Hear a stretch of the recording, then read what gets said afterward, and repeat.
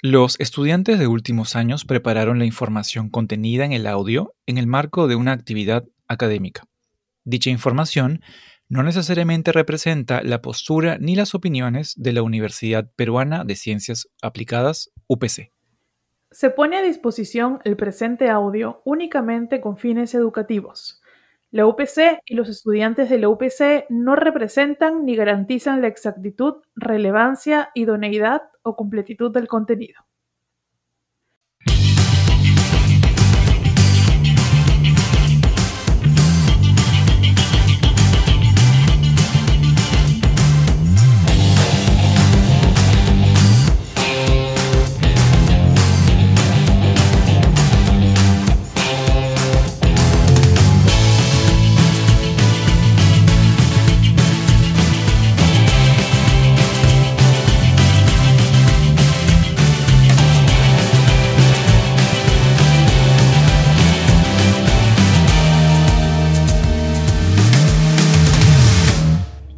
Muy buenos días, tardes o noches a todas las personas que nos están escuchando en este podcast, el podcast de Relaciones Interpersonales.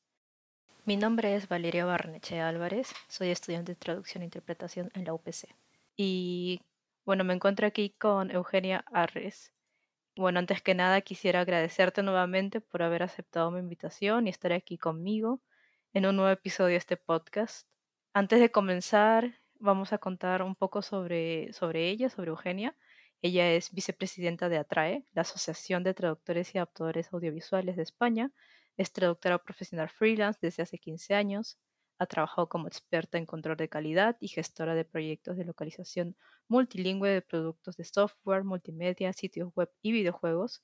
Y asimismo es traductora y revisora de subtítulos y guiones para el doblaje y voces superpuestas desde el 2005. Además es docente de cursos de posgrado e investigadora. Y bueno, ¿hay algo que te gustaría agregar? Pues bueno, en primer lugar, muchas gracias Valeria, por haberme invitado a participar en tu proyecto y en este podcast también. Y bueno, estoy encantada de poder contar, bueno, lo que más me gusta, que es mi profesión, y poder compartir también mi opinión y mis experiencias con vosotros relacionadas, pues eso, ¿no? Con la localización de videojuegos y también un poco, ¿no? El ámbito personal relacionado, ¿no? Bueno, muchas gracias a ti. Y bueno, vamos a empezar con la pregunta del millón. Si es que te gustan los videojuegos. Sí, me gustan los videojuegos. Creo que siempre preguntan a los traductores, siempre hay esa pregunta, ¿no? Por parte de los estudiantes o la gente que empieza, de bueno, y te tienen que gustar los videojuegos para poder ser un buen localizador de videojuegos. Y, y yo creo que sí.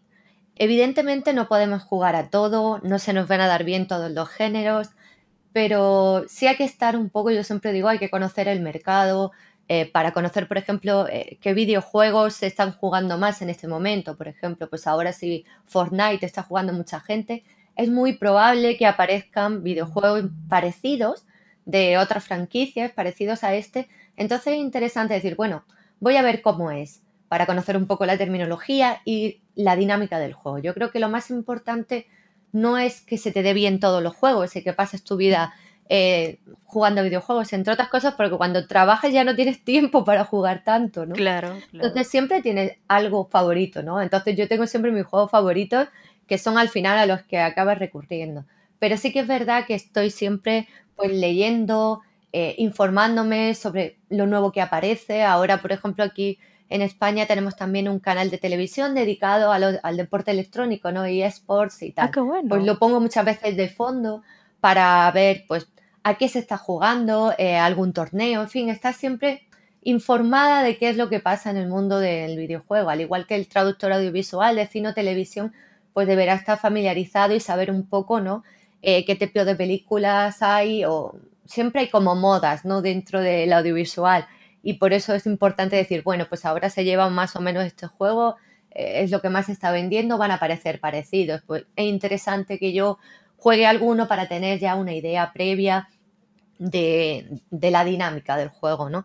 Entonces yo creo que sí que es importante, y en mi caso concreto siempre me han gustado porque, bueno, cuando yo era pequeña no tuve un ordenador hasta que estaba ya creo en el instituto, ¿no? Vaya. En la secundaria. Y porque no había, la gente Bueno, normalmente sí, no lo tenía, así que claro, claro, era distinto. pero sí que lo tenía, era muy distinto, no existía Windows y a mí me gustaba coger el libro, venía con un manual y podías programar tu juego también y bueno, empecé un poco pues con eso que me llamaba la atención, ya después tuve consola, empecé a jugar a los primeros juegos. O sea que a mí siempre me había gustado eso, el videojuego y lo había jugado y me había interesado. Y posteriormente ya cuando empecé a trabajar como que lo abandoné un poco, pero ya pues sobre todo también con el auge de todo lo que son juegos para dispositivos móviles, teléfonos móviles, tablets, todo esto, ¿no? Que lo llevas encima, pues como que volví a empezar otra vez a jugar y también, bueno, juego en general, yo juego a diario, ¿no? Me gusta y me gusta, a lo mejor, pues eso, yo que tengo menos tiempo, pues echar partidas rápidas. Entonces busco algún juego que tú puedas jugar una partida rápida de media hora y hago mi descanso, ¿no? Trabajando y me gusta jugar, ¿no? Y la verdad que sí que me gusta. No tengo todo el tiempo que quisiera, no lo controlo todo de videojuegos, pero sí que es verdad que pues todos los días le dedico un tiempo, ¿no? Porque me gusta, me entretiene, me relaja, no sé, como que desconecto del trabajo, ¿no? Me parece muy importante eso que mencionaste de estar siempre informándote sobre todo, ¿no? Porque es el rubro en el que trabajas. Y bueno, sí, ya, bueno, yo como estudiante yo tampoco tengo mucho tiempo para jugar como antes, como cuando estaba en el colegio, que podía jugar todo lo que quería. Y más bien me da curiosidad saber, ¿cuál fue el primer juego que jugaste o qué juego ahorita estás jugando? Pues sí, pues no sé cuál sería el primer juego al que jugué. Estoy intentando pensar, pero seguramente sería un juego sí, de PC antiguo. O sea, que yo creo que, claro, vosotros con vuestra edad, pues ya a lo mejor no lo ibas a conocer tanto. Entonces, pues juegos de PC antiguos o juegos en máquinas recreativas también. Jugábamos tipo Street Fighter o tal. Y luego pues ya, claro, mis primeras consolas fueron la Master System, que era como, bueno, similar a Mega Drive, pues hace muchísimo tiempo. También pues jugaba un montón al Mario, porque también ya cuando tuve Game Boy, la primera Game Boy que salió, pues igual al Mario. En Master System había un videojuego que venía ya instalado, Alex Kidd, y jugué, tenías que pasarlo de una vez entero el juego, porque no existía el guardar partida. O sea que soy muy antigua, ¿no? Mis primeros juegos eran muy, muy, muy, muy antiguos, ¿no? No eran las sagas modernas. Y ahora mismo, Como pues, el Mega Man. sí, pues de ese estilo, ¿no? Entre máquinas recreativas y consola y PC, ¿no? Hubo un tiempo que a lo mejor se llevó más la consola y ahora ha vuelto otra vez el PC, pero es verdad que yo empecé jugando, casi todo empecé en disquetes, o sea que era como, ¡buah! Muy antiguo, ¿no? Bueno, yo también Y uso ahora, disquetes, así que sí, sí, sí, disquetes y cinta, en cinta de cassette. Los primeros Spectrum venían los juegos en una cinta de cassette que se reproducía, ¿no? O sea que ha cambiado muchísimo la forma de consumirlo. Ahora casi todo es digital, ¿no? O sí, lo ahora ni descargas, discos hay. no hay discos, Ajá. digital y punto, ¿no? Y es más fácil también, evidentemente, de transportar o tener en consola, pasarlo de una consola a otra portátil. O sea, ahora es genial, ¿no? Las oportunidades que tenemos. Y actualmente, pues, me gusta, ya te digo, jugar a juegos que tienen partidas cortas porque me da mucha rabia no tener tiempo para empezar un juego y poder dedicarle tiempo. En plan, voy a empezar el juego el fin de semana o voy a dedicarle el tiempo toda esta semana, ¿no? Entonces ahora mismo, pues, verdad que no, a menos que haya algo que quiera jugarlo y tenga ese tiempo, pues es más complicado. Así que normalmente juego a juegos que son de partidas cortas. Ahora empecé jugando a LOL, a League of Legends hace tiempo, me cambié a Heroes of the Storm y juego a Heroes of the Storm un montón, de Blizzard. Um, y de ahí, bueno, casi todo lo de Blizzard me gusta mucho, entonces juego a eso. Qué Eh, bueno, qué bueno. sí, es lo que más, ¿no? Entonces tengo mi equipo y todo y me encanta. Así que juego casi siempre a eso, que todos los días juego 2 o 3 partidas. Y, y luego también, bueno, en juego móvil tengo un poco de todo, porque también como traduzco bastante juegos para móvil, pues muchas veces me los instalo y acabo jugando. a eso. Estoy mirando porque tengo ahora mismo aquí para decirte que tengo juegos de todo, ¿no? Desde juegos de que cocina a juegos de mosaicos que tienes que ir quitando, tipo Candy Crush, tengo aquí uno. Estoy jugando a uno que es que me gusta un montón también, que es de números, ¿no? Y tienes que ir haciendo parejas de números y no sé, un poco de todo. Muchos que tienen que ver también con tipo crucigrama o de letras o de tipo Scrabble y cosas así, también me gusta un montón. O sea que voy instalando juegos, desinstalando y probando, ¿no? Con otros, pero casi siempre estoy ahí jugando, o sea que me gusta un montón. Qué bueno que se haga un tiempo que ahora que los juegos ya no son así largos como antes o bueno, yo siento que los juegos antes eran muy largos, tenían historia y todo eso. Y ahora se puede jugar así un ratito, ¿no? Claro, aprovecha y hay un poco para todo. Ahora que en mi ciudad pues están cerrados todos los bares y restaurantes por el tema de la pandemia y tenemos un toque de queda Pues para poder hacer ejercicio, que no tengo gimnasio, pues estoy jugando todos los días a Just Dance. Ah, Entonces, qué al chévere. final te sirve para un montón de cosas, ¿no? O igual, utilizo la Switch ahora para poder hacer deporte, ¿no? Practicar y bailar o sea que nos ha venido también genial para poder pues compartir igual cuando estábamos lejos, todo lo que es internet y el videojuego, pues poder jugar con amigos que tenemos lejos también, ¿no? Hemos pasado pues toda la cuarentena que tuvimos jugando a algo pues tipo Pictionary de dibujar, ¿no? Y averiguar el uno al otro, ¿no? Cuál era la palabra y tal. O sea Claro. que hemos estado jugando también un montón al final con los amigos que teníamos lejos también y no podíamos ver. Claro, que yo con mis amigas juego Among Us para estar un rato juntos, pues, ¿no? Sí, sí, ahora todo el mundo, ¿no? Sí. Nosotros también tenemos un grupo y con los amigos que tenemos en otras provincias que ahora no podemos viajar, pues igual, ¿no? Llega el fin de semana y echamos algunas partidas y nos reímos un montón, ¿no? Entonces yo creo que pues se pone de moda algún juego y tal y yo creo que ahora, ¿no? Que también salimos menos, pues como que nos une, ¿no? El tener algo rápido con que compartir, Claro, ¿no? Y poder jugar. Yo creo que se está extendiendo más, creo yo, ¿no? El uso del videojuego, que es sí, un de poco hecho. más casual, que no es un videojuego tan largo, pero que creo que igual, ¿no? Todo lo que es audiovisual, sobre todo para la gente más joven, pues nos está uniendo de alguna forma. Claro, y te ayuda cuando te sientes sola, ¿no? Seguro. Quieres Sí, hablar con alguien o sí, sí, las sí. situaciones de la actualidad, entonces como que te ayuda a despejarte, ¿no crees? Sí, sí, sí. Es eso, ¿no? Te ayuda a conectar con otra gente, pero estás haciendo algo que no es estar hablando sobre lo mismo, ¿no? Y estar en una situación, pues, sobre todo en esta época, ya te digo que el videojuego lo he utilizado de muchas formas, ¿no? Cuando no podía salir de casa, pues ya te digo, para conectar, para hacer ejercicio, para distraerme, para conocer a gente, en fin, que sirve un poco para todo, ¿no? Hay de todo. Claro.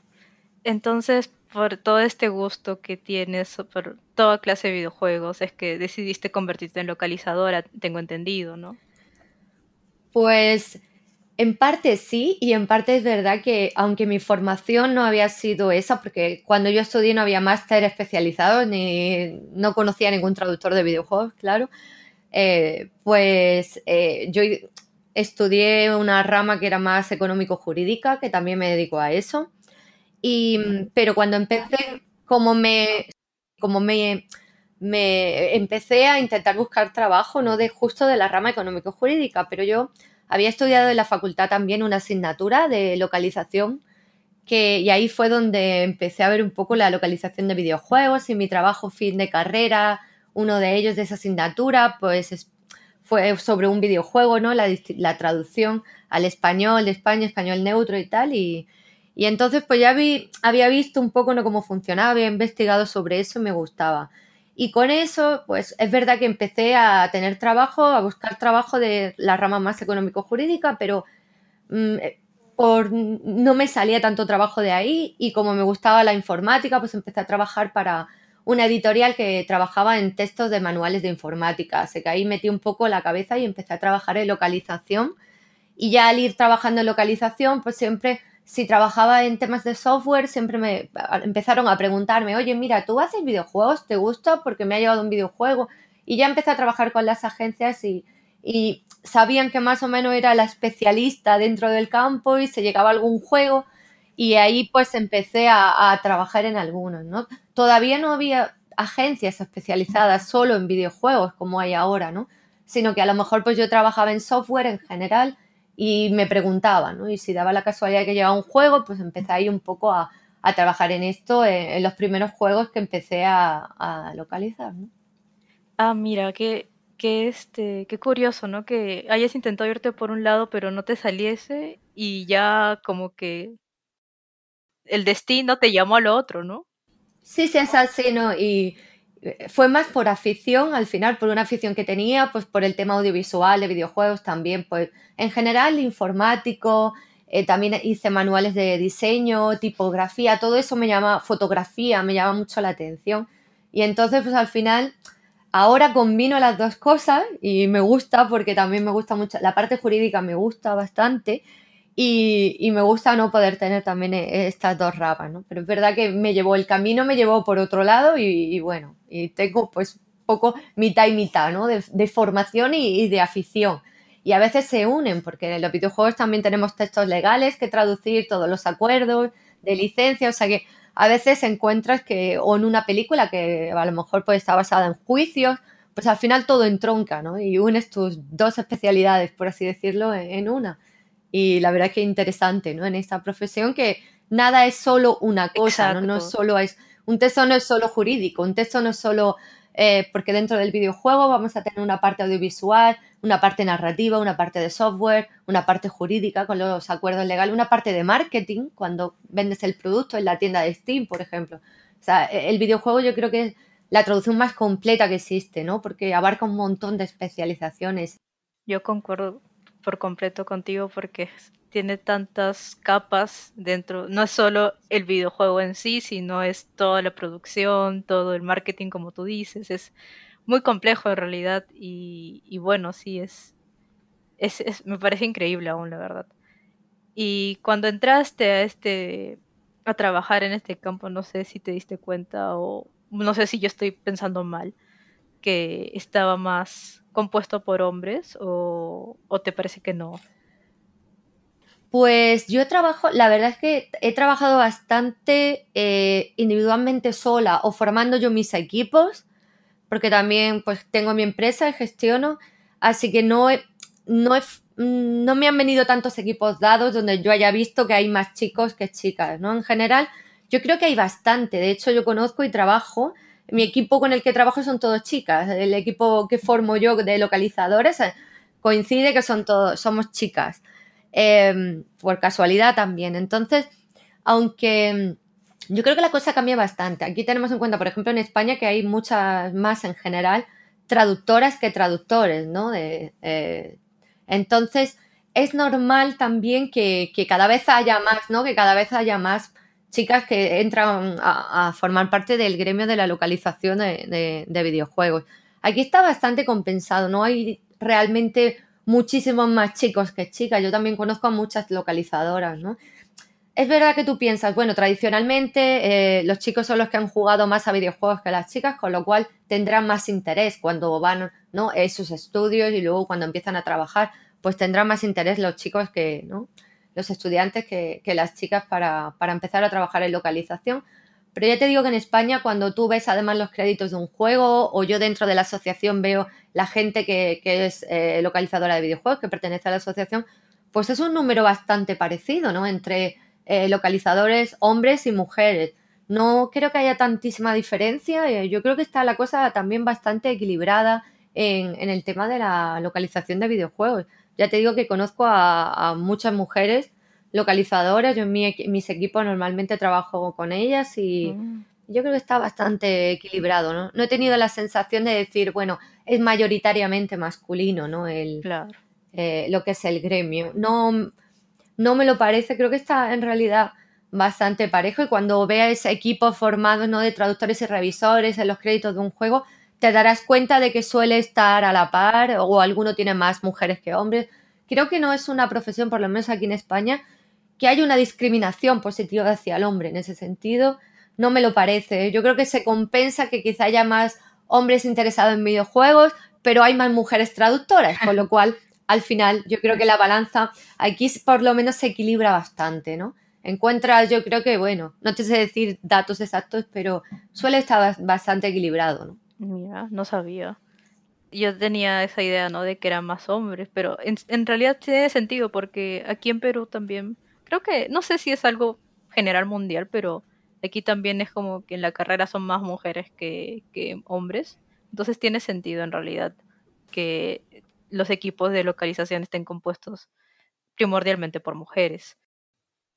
Entonces, dado que sus equipos están conformados principalmente por mujeres, ¿nunca te han discriminado por ser mujer? ¿O a pesar de ello ha habido alguna discriminación? No, en este sentido no. De hecho, creo, yo siempre lo digo cuando, bueno, hablamos en general de la situación de la mujer, la situación profesional. Pues siempre nos andamos quejando, pues igual que a veces no recibimos los mismos salarios que un hombre o que tenemos una situación de desventaja, ¿no? Y creo que en general es así, pero siempre me alegro mucho cuando hablo con gente que trabaja en otros sectores de que creo que en la traducción no es así. Yo nunca me he sentido discriminada para nada siendo mujer dentro de mi gremio. También es cierto que somos un gremio mayoritariamente femenino, con lo cual sería bastante ilógico que, aunque fuéramos la mayoría, estuviéramos discriminadas. No creo, no tengo la sensación de que se me haya discriminado y de hecho trabajo en campos que podrían ser entendidos como, bueno, más que les interesa más a los hombres, como el campo, pues, traducción técnica, localización de software, o sea, que trabajo en estos temas que quizá pueden ser más entendidos como de interés masculino, pero nadie me ha dicho nunca ni he tenido la sensación de que no me han dado un proyecto por ser mujer, sino que en realidad como es un campo en el que depende de tu trabajo y tu trabajo se ve. Es decir, que si tú trabajas bien, pues seguirás trabajando para ese cliente, si tú eres puntual, si tú eres profesional, independientemente de tu género. Entonces, en general, no creo que haya esa predisposición a que haya más discriminación por ser mujer. En nuestro campo yo no lo veo, o sea, que probablemente otras compañeras hayan tenido algún problema, quizá, pero creo que no. En parte por eso, porque somos una profesión mayoritariamente femenina y muchas de mis compañeras también trabajan en todo tipo de sectores, ¿no? O sea, que no tiene nada que ver. Incluso, por ejemplo, tienes juegos deportivos, ¿no? De, pues, la traductora del FIFA, pues hay traductores y traductores dentro del FIFA. O sea, no por ser un deporte que es más común, tanto verlo como jugarlo, ¿no? En la parte masculina es lo más famoso, eso no quiere decir nada. O sea, en la práctica, si uno es bueno, va a dar igual, ¿no? No nos van a dar o quitar un proyecto porque piensen, oye, mira, no lo va a hacer tan bien como un hombre, ¿no? O al revés. Sería interesante ver también decir, bueno, ¿cuántos hombres traducen novela romántica? Que se supone que es como más, ¿no? Para chicas y tal. Entonces, ¿hasta qué punto eso ha ido cambiando? Y yo creo que avanza también con la sociedad, ¿no? Yo creo que la sociedad ha avanzado bastante y que en ese sentido cada vez se ve menos discriminación. Al menos ya te digo que en nuestro campo no se suele ver, no es algo tampoco que predomine tanto. Si bien a lo mejor sí que hay como más problemas cuando eres mujer y juegas, ¿no? Porque a lo mejor si te encuentras a alguien algún chico, no hombre, que dice, bueno, pues aprovecha tu posición de mujer para insultarte y decir, bueno, juegas mal porque eres chica o haces eso porque tal. Ahí quizá como que lo veo más normal que profesionalmente. Luego en la vida profesional, ya te digo, no me he sentido nunca discriminada y trabajo en campos que, ya te digo, son quizá más de interés masculino, pero no tiene por qué. Es decir, ya te digo, sí, lo bueno es eso, ¿no? Que profesionalmente no creo que tengamos un límite ahí, ¿no? De que se prefiera al hombre.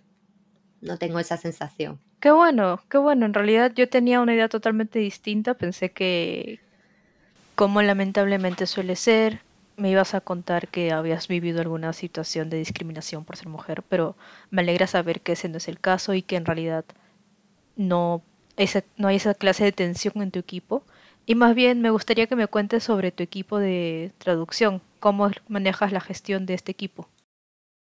Pues precisamente, bueno, yo soy traductora freelance por un lado, pero también tengo una empresa, somos 4 socios. Yo soy la CEO de la empresa y soy mujer y mis otros 3 compañeros son hombres. Pero ha dado la casualidad, ya te digo, por ahí pues el equipo directivo pues funciona así, pero la presidenta, por así decirlo, soy yo. Y en general, pues cuando no es lo que te digo, no sueles hacer distinción, ¿no? Ellos, por ejemplo, son chicos, pero luego específicamente en localización de videojuegos trabajo muchísimo con Alba Valle, que es una chica, y es con quien trabajo siempre cuando hay proyectos en los que haya que traducir o revisar, pues siempre entre nosotras vamos trabajando, ¿no? Yo creo que al final funciona pues eso, ¿no? Te funciona el trabajar con una persona y ver que es puntual, que es profesional, que entrega un trabajo de calidad, pues la verdad que al final es así como va formando el equipo. En cuanto a la gestión, pues si quieres te cuento un poco pues cómo funciona, ¿no? La gestión a lo mejor de un proyecto de localización.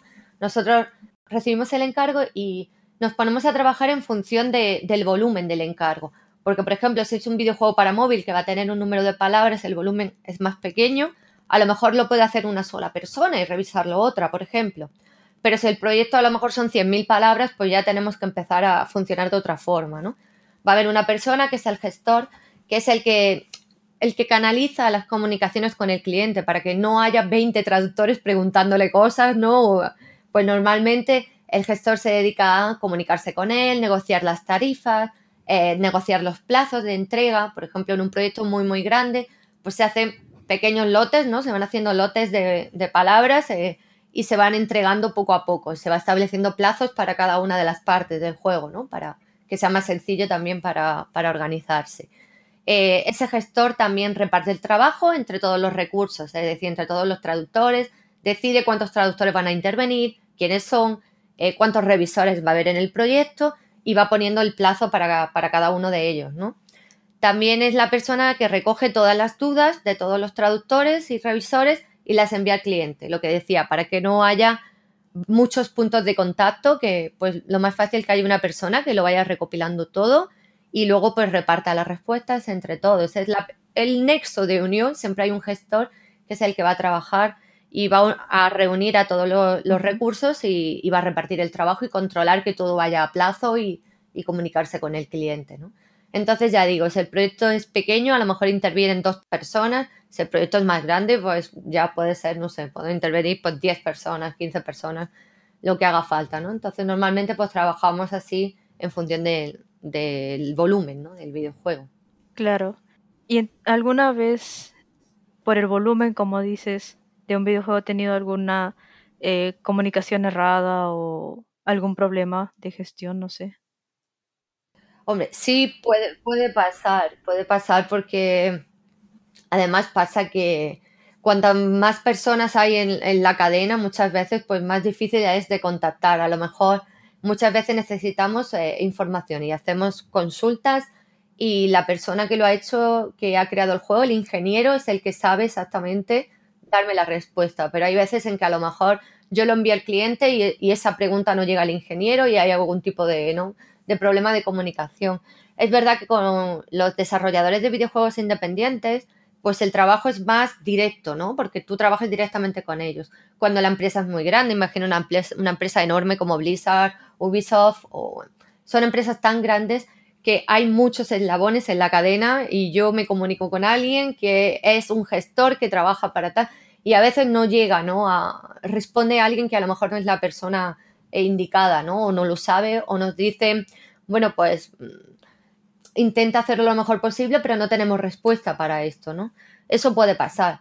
También puede pasar que a lo mejor pues el cliente no ha planificado un testing, ¿no? Lo que son probar el videojuego para ver que la localización funciona correctamente, tanto visualmente como lingüísticamente. Puede ser que a lo mejor se hayan colado frases en italiano o no, hay una parte que no se haya implementado bien y está en inglés, no esté traducida.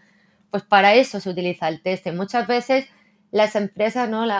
Los desarrolladores van con mucha prisa y lanzan el juego sin haberlo revisado por completo bien haciendo este testing y a veces es problema del traductor o a veces es problema de pues que al implementarse, ya te digo, no se ha hecho correctamente por lo que sea y se queda a lo mejor también palabras que truncadas, no se ven bien porque en español eran más largas que en inglés y el botón es pequeñito y no cabe. Por ejemplo, tenemos el caso de OK.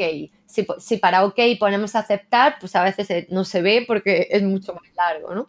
Cosas así, eso es lo más básico, pero puede pasar pues igual, que se queden cortadas las frases, que puede haber muchísimos tipos de problemas que si no se hace bien el testing o no se paga ese testing que se puede hacer internamente, lo pueden hacer internamente en la empresa o lo pueden sacar a otro equipo externo de traductores que lo revisen posteriormente, ¿no?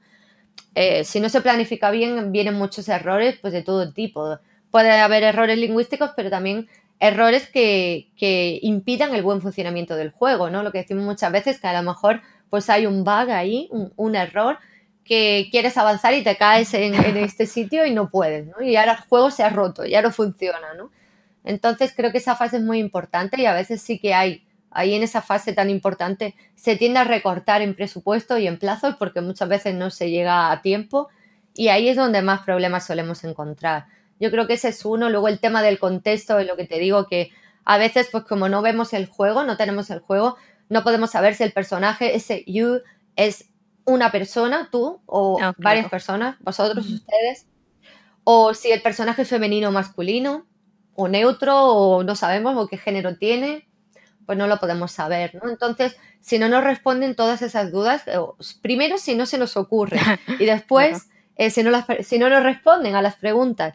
Una de las cosas buenas de la experiencia es que al final todo esto lo vas añadiendo, ¿no?, a todos los errores posibles que te puedes encontrar y tú ya empiezas a traducir el juego sabiendo qué cosas preguntar, ¿no? Sabiendo que puede haber problemas de género y de número, sabiendo que puede haber problemas de longitud de los caracteres. Estas cosas ya sabes desde el primer momento que las vas a tener que preguntar si no las ves claras, ¿no? Entonces eso lo da la experiencia, qué posibles errores que ya cometes, ¿no?, en el pasado, pues que ya puedes prever por adelantado para que el juego, si no te respondieran a una duda concreta, pues tú lo has hecho ya lo mejor posible, porque tú ya has anticipado esos posibles problemas, ¿no? Claro, claro. Entonces, no sé si será su caso, pero con todo esto de gestionar para empresas como mencionó, no sé, Ubisoft y todo lo que puede acarrear tener un proyecto de localización de videojuegos, ¿no le genera estrés? Porque a mí eso escucho y siento que me generaría estrés. Sí, sí. Sí, la verdad es que hay varios estudios recientes. Yo tengo una compañera, una amiga, que ha hecho un estudio precisamente sobre el estrés en el traductor, en general, no solamente cuando trabajamos con videojuegos, sino en general, porque trabajamos con plazos siempre muy ajustados, siempre vamos con mucha prisa y además siempre igual nos está mandando correos, actualizando texto, añadiendo cosas cuando ya teníamos planificada otra fecha y ahora meten algo en medio y tienes que reajustar. Es muy normal en el traductor.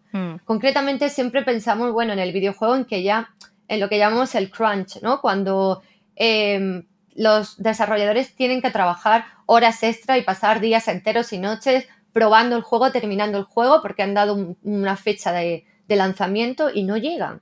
Y para el traductor yo creo que es muy normal el hecho de decir, bueno, es posible que haya, sobre todo imprevistos, ¿no? No te digo tanto que tengamos que estar pasando noches sin dormir, pero siempre hay, como traductor siempre hay imprevistos, porque hay un texto que cambia a mitad, hay algo que tiene que salir antes, hay un cambio de fecha y ahora tienes que pues, poner a trabajar más gente en esos recursos o igual, siempre hay imprevistos, ¿no? Entonces sí que es verdad que en general como traductor quizás sea una profesión que sea tendente al estrés. Lo importante yo creo es saber gestionarlo y saber gestionar eso, ¿no? Y que no sea estrés, sino que tú ya tengas mecanismos para decir, bueno, hay un imprevisto, ¿qué hago, no? ¿Cómo lo soluciono? Porque al final lo importante para el cliente es que tú le soluciones el problema. Con eso se va a quedar, ¿no? Con eso va a ver que tú eres profesional. A lo mejor no puedes cumplir todo lo que te dice porque dices, bueno, a lo mejor no te puedo entregar antes, pero voy a intentar pues, llegar a un término medio entre mi fecha de entrega y la tuya. Voy a intentar hacer algo cuando es posible para que vea que tú sabes, ¿no?, resolver ese tipo de problemas que pueden ir surgiendo, ese tipo de imprevistos. Que ahora necesita algo en medio y que digas, bueno, pues voy a sacar tiempo hoy para hacer esto que necesitas urgente y luego seguimos, ¿no? Entonces es importante pues eso, que le contestes rápido y que vea que tú tienes predisposición a adaptarte. Y a veces, ya te digo, es un cliente, pero a veces trabajamos con muchos clientes a la vez y todos tienen sus imprevistos y tú tienes que ir al final es un Tetris, como decimos, ¿no? Hablando de juegos, es un Tetris, ¿no? Tú ves las piezas que tienes y tienes que ir colocando según te vaya llegando y decir, bueno, hoy tenía un poco de margen, vale, pues hoy voy a meter esto y a ti te voy a mover este proyecto y a ti te voy a cambiar el plazo. Estamos muy acostumbrados a trabajar así, ¿no? Moviendo fichas, ¿no? Yo esta mañana, pues ya con los proyectos que me van entrando, pues ya voy viendo, pues me voy a poner primero con este, voy a quitarme este proyecto antes, mañana trabajo en este otro y sé que mañana todo cambia, ¿no? Y hay que volver a rehacer el proceso. Pero bueno, ya te digo, más que es saber gestionar eso, ¿no? Saber decir, bueno, no me voy a poner nerviosa porque yo voy a hacer lo que pueda hacer. Es decir, no podemos ser superheroínas y hacer lo que no nos da tiempo a hacer, ¿no? Claro. Entonces, pues dentro de lo que se pueda, pues vamos a hacer lo que seamos capaces y vamos a intentar, pues eso, ¿no? Es difícil. También ayuda mucho separar tu vida personal de tu vida profesional. Muchas veces cuando somos freelance o tenemos una empresa y más, nosotros trabajamos con todos los usos horarios del mundo. Yo me levanto y ya tengo proyectos de mis clientes chinos y coreanos, ¿no? Luego llegan los españoles y los europeos. Por la tarde los de Estados Unidos, ¿no? Y siempre podríamos estar respondiendo correos 24 horas al día, ¿no? Entonces es importante tener un horario, tener un buen sitio, una buena oficina, despacho, ¿no? Dentro de tu casa o si tienes una oficina afuera, ¿no? Un lugar que sea específico dedicado para el trabajo. Y es importante también pues tener la capacidad de desconectar tanto emocionalmente, ¿no? Con otra actividad, leer, jugar, cantar, lo que a uno le apetezca. Y también creo que siempre decimos es muy importante tener actividad física para nosotros, porque ayuda también a liberar mucho estrés. Tenemos un trabajo muy sedentario, estamos casi siempre sentados, no nos movemos. Y a la larga es muy importante también físicamente para nuestra espalda, nuestro cuello, nuestras muñecas, de tanto usar ratón, teclado, no estar sentado. Es muy importante buscar una actividad física, aunque sea caminar, ¿no? O utilizar algún juego para estar, ya te digo, moverte, bailar, el saltar, caminar o hacer algún tipo de actividad física. Es fundamental. Y yo creo que todo eso, si uno está bien organizado en su trabajo y separa lo profesional de lo personal, ayuda mucho, ¿no? A un poco gestionar todo eso del estrés. Viene intrínseco en la profesión, lo importante es eso, ¿no? Saber gestionarlo bien. Y aparte de esas formas que me has contado de gestionar tu estrés, de manejar tu estrés, ¿qué otras maneras has? Me imagino que no siempre todas estas formas de gestionar el estrés te han funcionado. Y no sé, tal vez, por ejemplo, cuando yo me estreso, suelo a veces responder feo. Y entonces, no sé si te ha pasado que has respondido feo. Sí, nos pasa, ¿eh? Sí, nos pasa que muchas veces yo a lo mejor me escribe algún cliente y yo leo el correo y es algún problema, ¿no? Algo que no vas a poder hacer, algo que piensa que has hecho mal, algo que tal. Y de primeras mis reacciones de escribir en ese momento, ¿sabes? Y decir, pues no estoy de acuerdo, pues me parece mal, pues eso no es lo que acordamos o es tu culpa porque no me mandaste las cosas bien, lo que sea, ¿no?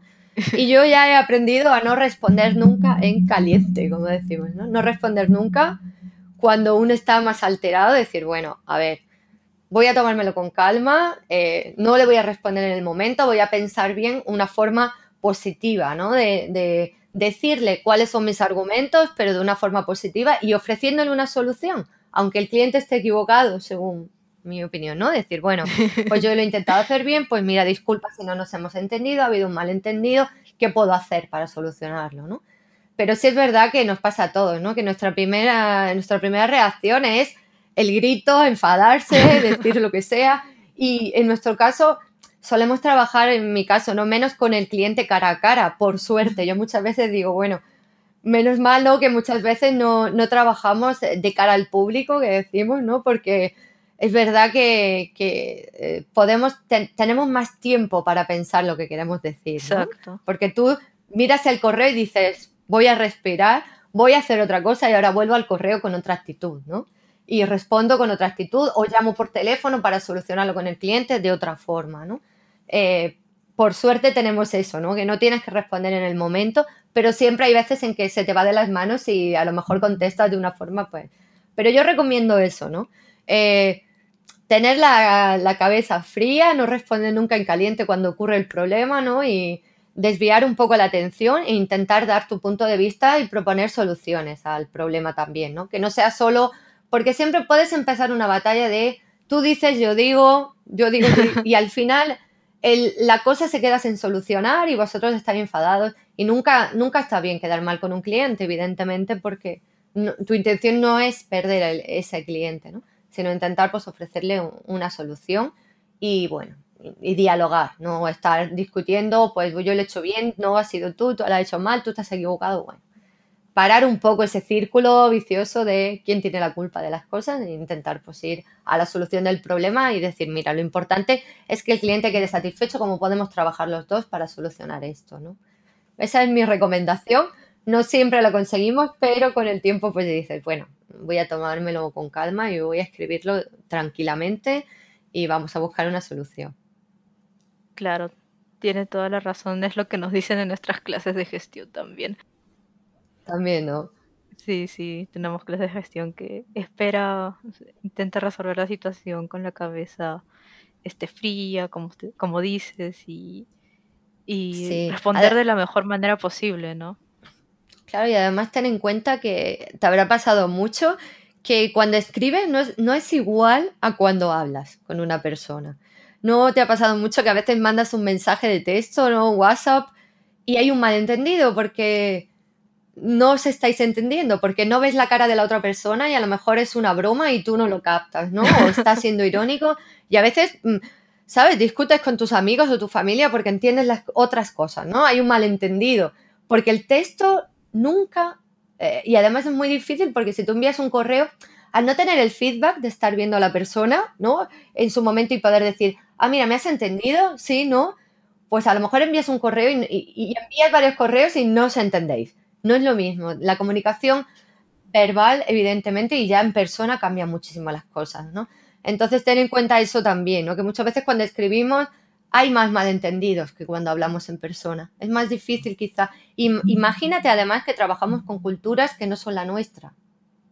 Entonces, quizá nosotros sí nos parecemos más, ¿no? Al ser latinos de origen, ¿no? Iberoamericanos, claro. Pues siempre compartimos una cultura al final, ¿no? Nos entendemos, aparte de compartir el idioma, que ya no esa barrera ya no existe, que está muy bien, pues encima compartimos una cultura con unos valores similares.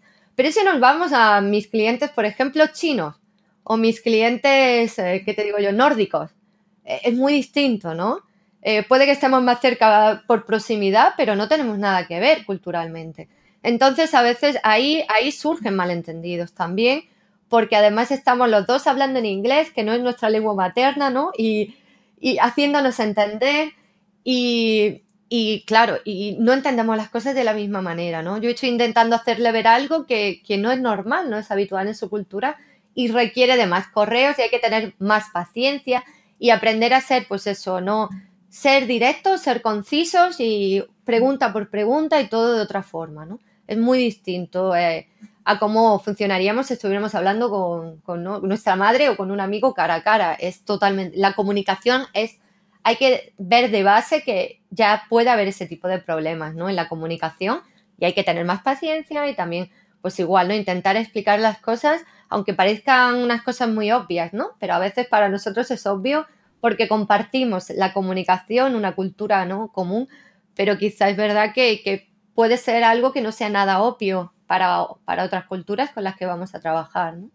Por diferencia entre culturas o no sé, ¿ha tenido alguna experiencia en específico que ha causado un problema y todo se ha descontrolado, por así decirlo? Pues no, estoy pensando ahora, pero muchas veces es también la forma de trabajar, ¿no? Por ejemplo, con Asia a veces, en general, tengo más problemas en cuanto a que, por ejemplo, les cuesta mucho decir, pues mira, me he equivocado en algo, ¿no? Entonces sé que voy a encontrar más resistencia. Si a lo mejor el cliente me ha mandado un archivo incorrecto, por ejemplo, que puede pasar, o o se le ha olvidado pedirme una norma específica, ¿no? Por ejemplo, quería pedirme, pues mira, los archivos tienes que cambiarle el nombre a esto, o mira, presta especial atención a esta palabra porque no se traduce. Y a veces al cliente se le olvida enviarte esa especificación y cuando lo recibe dice, ay, esto no lo has hecho bien. Y ahí empieza un poco la batalla. Yo digo, mira, tú no me lo enviaste, pero en Asia suele pasar que les cuesta más el reconocer mira, me he equivocado, es verdad, mira, me lo puedes arreglar, tienes algún... Y entonces ahí sí que es verdad que culturalmente empieza un choque porque, claro, yo tengo que hacerle ver que no es mi culpa, pero ellos les cuesta reconocerlo por su cultura, ¿no? Les cuesta decir que no y que tienen ese problema. Entonces yo ya sé, bueno, mira, tú no me vas a decir que no lo vas a reconocer, no pasa nada, pues yo tomo ahí las riendas del problema y digo, vale, muy bien, da igual de quién ha sido el problema, voy a arreglarlo. ¿Quieres que lo arregle? Sí, pues ya está, no hay ningún problema. Y él seguirá trabajando contigo porque él al final sabe, ¿no? Que a lo mejor se ha equivocado en ese sentido, ¿no? Pero bueno, lo importante es no empezar a entrar en esa discusión. Yo ya sé que con ellos, pues si el problema no ha sido mío, lo importante es decir, bueno, mira, da igual, vamos a arreglarlo. Da igual de quién sea y ya está, ¿no? Que se me ocurra, pues a lo mejor yo ya sabes cada cultura un poco cómo funciona, qué cosas son más importantes para ellos, ¿no? Qué cosas valoran más. Y al final es eso, ¿no? Saber solucionar el problema y ya está, ¿no?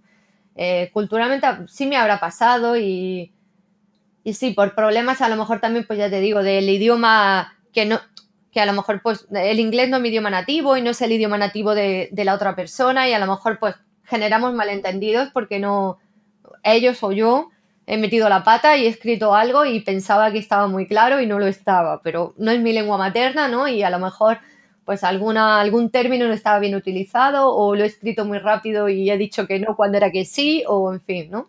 Incluso en mi propia lengua también se crea malentendidos y en mi propia cultura porque es que es normal, ¿no? Como en cualquier trabajo, que tú lees algo y lees que no y es que sí y tú lo haces al revés.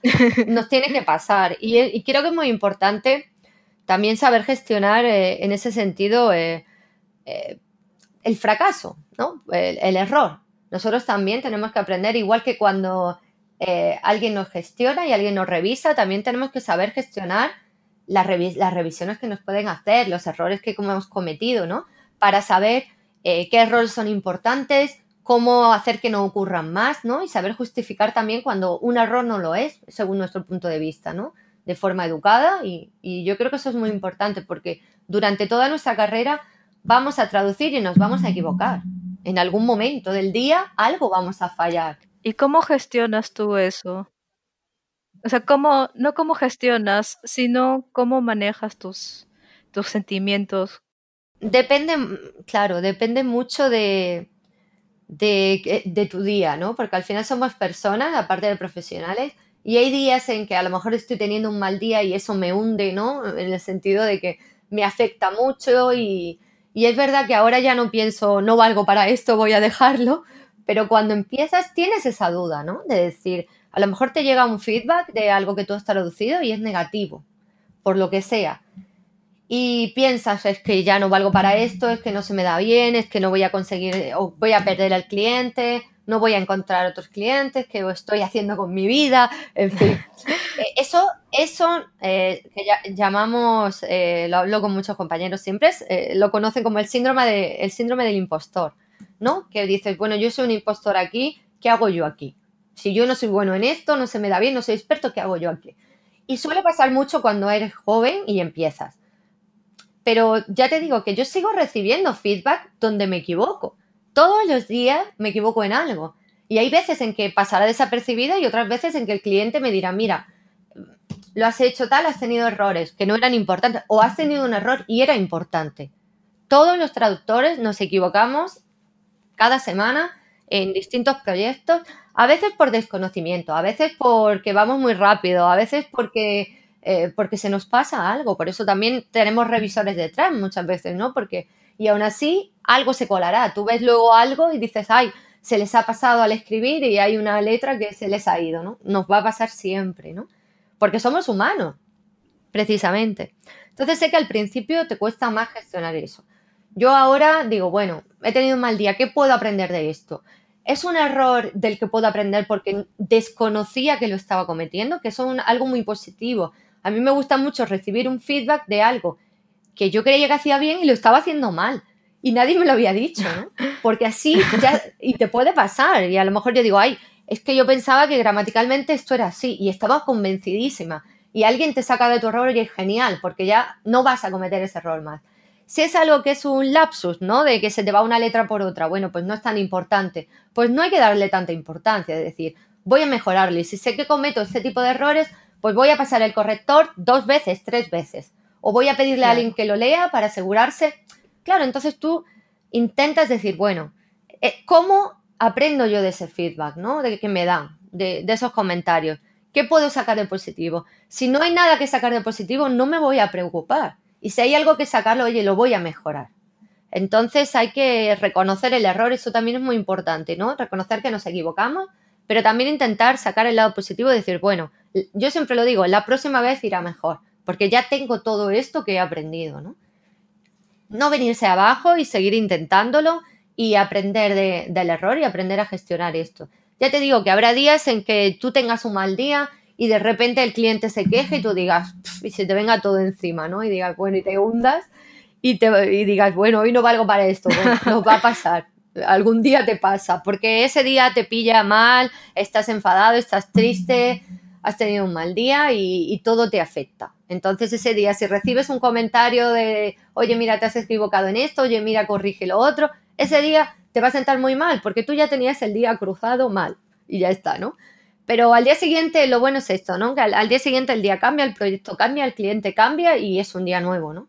Y ya has aprendido de eso. Entonces hay que dejar también, yo muchas veces digo, hay que dejar que tienes que permitirte sentir tus emociones también. Y si ese día estás mal y necesitas gritar o llorar, pues tienes que hacerlo también para poder pasar página y al día siguiente estar al 100%, ¿no? No dejar que eso te hunda, sino decir, bueno, hoy me permito pasarlo mal, estar esa hora mal, llorar, dormirme una siesta, comerme una tarta, da igual, lo que me apetezca, porque necesito pasar página, ¿no? A mí me pasa, necesito parar o necesito premiarme porque, oye, mira, estoy teniendo un mal día y lo que me apetece es comerme una pizza y ponerme Netflix y pasar un rato y cuando vuelo voy a estar al 100% y habré aprendido esta lección, ¿no? Y tenemos que tomárnoslo así porque ten en cuenta que esto es una profesión que nos tiene que durar muchos años y que continuamente nos están evaluando. Es duro eso también, ¿no? Que a mí continuamente me están revisando y yo estoy revisando a los demás. No es como una profesión que tú digas, bueno, vengo y lo hago y lo ve una persona, ¿no? Sino que es algo que tiene su repercusión y lo ve el público, ¿no? Entonces, pues tienes que aprender a gestionarlo y tienes esa presión, pero dices, bueno, yo lo he hecho lo mejor que he podido con los materiales que tenía, con las condiciones que tenía. Eso es lo importante al final. Muy importante todo lo que me dices, la verdad, porque yo me he sentido así, me he sentido de que hago estudiando esta carrera y estoy segura de que muchas de las personas que nos van a escuchar o que nos están escuchando se han sentido así y creo que todas las recomendaciones que nos has dado en general han sido muy importantes. Y ya para cerrar, ¿qué le recomendarías a las personas que están escuchando ahorita? Y bueno, ahorita no, pero después, sobre el manejo de emociones, ¿no? De que quieran entrar a este rubro.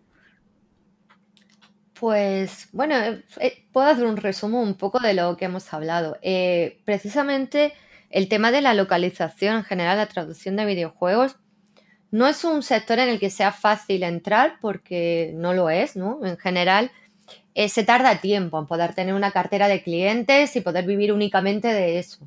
Yo recomiendo igual tener paciencia, seguir buscando y a lo mejor decir, bueno, a lo mejor ahora mismo no trabajo en videojuegos, pero tengo solo un cliente, pero voy a intentar combinarlo con cosas que me sirvan. Por ejemplo, yo conozco a traductores de videojuegos que trabajan en traducción audiovisual, ¿no? Haciendo subtitulado, haciendo traducción de guiones.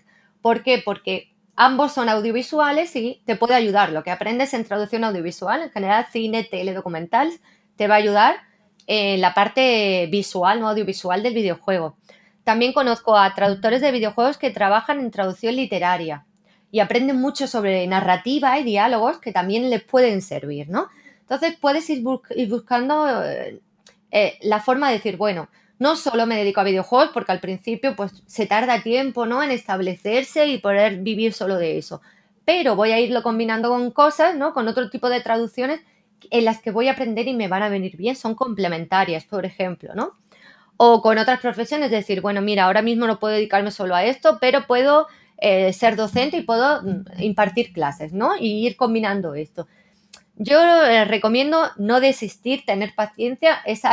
El camino del traductor siempre es lento y siempre estamos buscando clientes continuamente, porque es así, ¿no? En nuestro trabajo al final tienes que irlo haciendo así. Otra cosa es, pues mientras que intentas hacer tu cartera de clientes, no dejar de formarse, ¿vale? Siempre decir, bueno, pues este tiempo en vez de dedicarlo a llorar porque no consigo trabajo, pues voy a aprovechar que puede ser. Voy a aprovechar y voy a buscar un curso, ¿no? Voy a buscar un curso que pueda hacer. Ahora hay muchos cursos online, precisamente con la situación que tenemos, gratuitos de universidades, que pueden ser sobre videojuegos, sobre programación, sobre narrativa, sobre cine, lo que quieras, ¿no? Algo que pueda tener que ver. Y puedes entonces decir, bueno, no estoy trabajando, pero estoy aprovechando para formarme, para aprender y para seguir avanzando, ¿no? Entonces yo creo que es importante no decir, bueno, reaccionar, siempre tener un plan B y decir, bueno, pues me formo. No dejar nunca de buscar, es lo que digo, ¿no? Pensad que para trabajar no es como un local que tú dices, bueno, es que yo tengo un bar y ese bar está en un sitio concreto y solo puede venir gente de mi ciudad concreta a mi bar, ¿no? Sino que tus clientes están en todo el mundo. Tú no tienes un local o un establecimiento donde o la gente viene físicamente o no puedes ofrecer tu servicio, ¿no? Sino que yo trabajo con todo el mundo.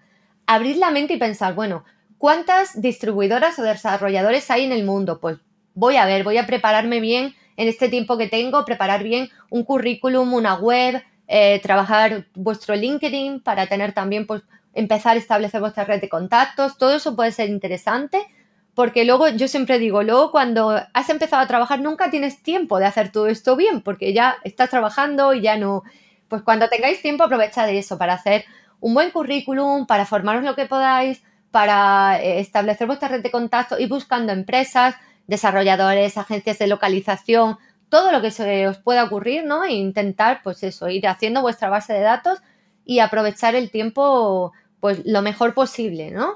Y sabe de esto, ¿no? Que es algo, pues que es progresivo, que es lento, que no llegas el primer día y ya tienes todo resuelto, sino que la cosa vayas a ir teniendo que trabajarla poco a poco, ¿no? Es un campo en el que hay que ir poco a poco haciendo clientes e ir añadiendo, ¿no?, clientes a vuestra lista y entonces hay que ser paciente y gestionar las cosas bien.